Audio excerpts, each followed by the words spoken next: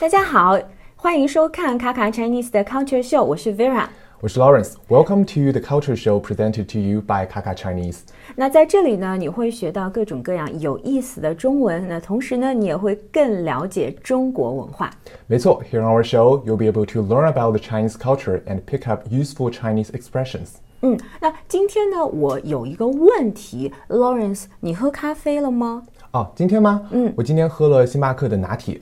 星巴克的拿铁啊，你消费升级了。What does that mean? 消费升级。 So today we are going to talk about this topic, 消费升级。So literally, 消费 is consumption upgrade, and this is a topic like discussed a lot on Chinese newspaper recently. So 消费 consumption 升级 upgrade。 对的，消费升级，它其实就是我们更愿意花钱了。So people today are more willing to buy more expensive stuff.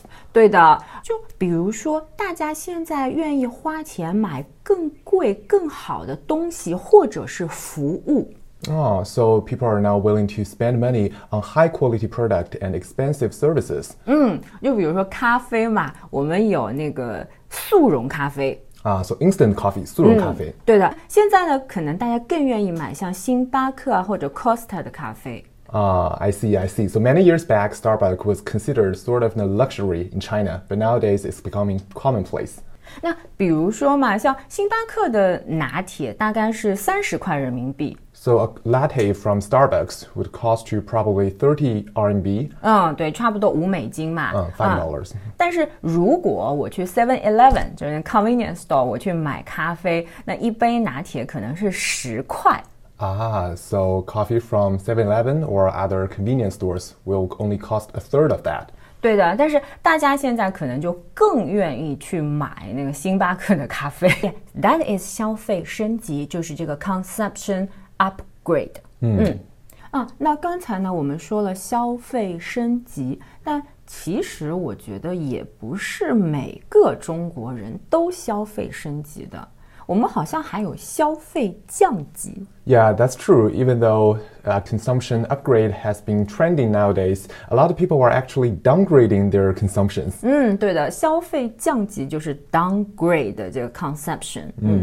那你自己是消费升级还是消费降级？Well, like I mentioned, I bought very expensive earphones, but at the same time, I've been cutting back on buying new clothes.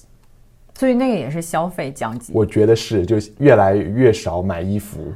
我自己有时候也是，就我觉得最 like the most obvious thing 我做的就是我以前就会买很贵的护肤品 skincare products 像什么 La Mer。Oh, that's really expensive. SK2 对吧？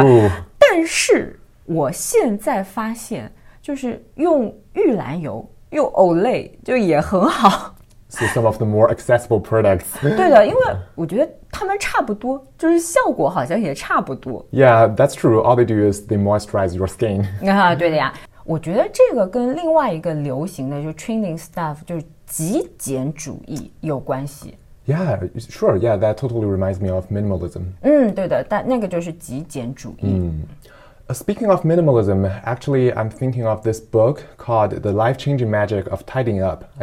我听过。Yeah, it's a bestseller on New York Times, and it's about how to cut back on the things you rely on in your life and try to live a less materialistic life. 那你觉得有用吗？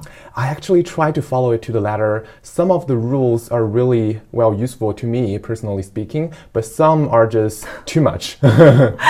太极简了，对吧？对，太简单了，就你还要 AirPods 的嘛。对。OK， 好的，这个呢就是我们今天要说的话题，是关于消费。那消费升级还有消费降级。Right, consumption upgrade and consumption downgrade. 那你在过去的5年当中，你觉得你自己是有一个消费升级，还是一个消费降级呢？欢迎大家在留言区给我们留言。So have you been upgrading or downgrading your consumption over the last 5 years? Please leave us a comment. 好，那今天的节目就到这里。如果大家喜欢的话，别忘了订阅我们的频道，或者呢，你也可以到卡卡的网站上发现更多的学习内容。Yes, this is the end of our show today. So if you like our show, please subscribe and give us a like. And if you want more content like this, please visit us at kakachinese.com. 那再见啦。拜拜。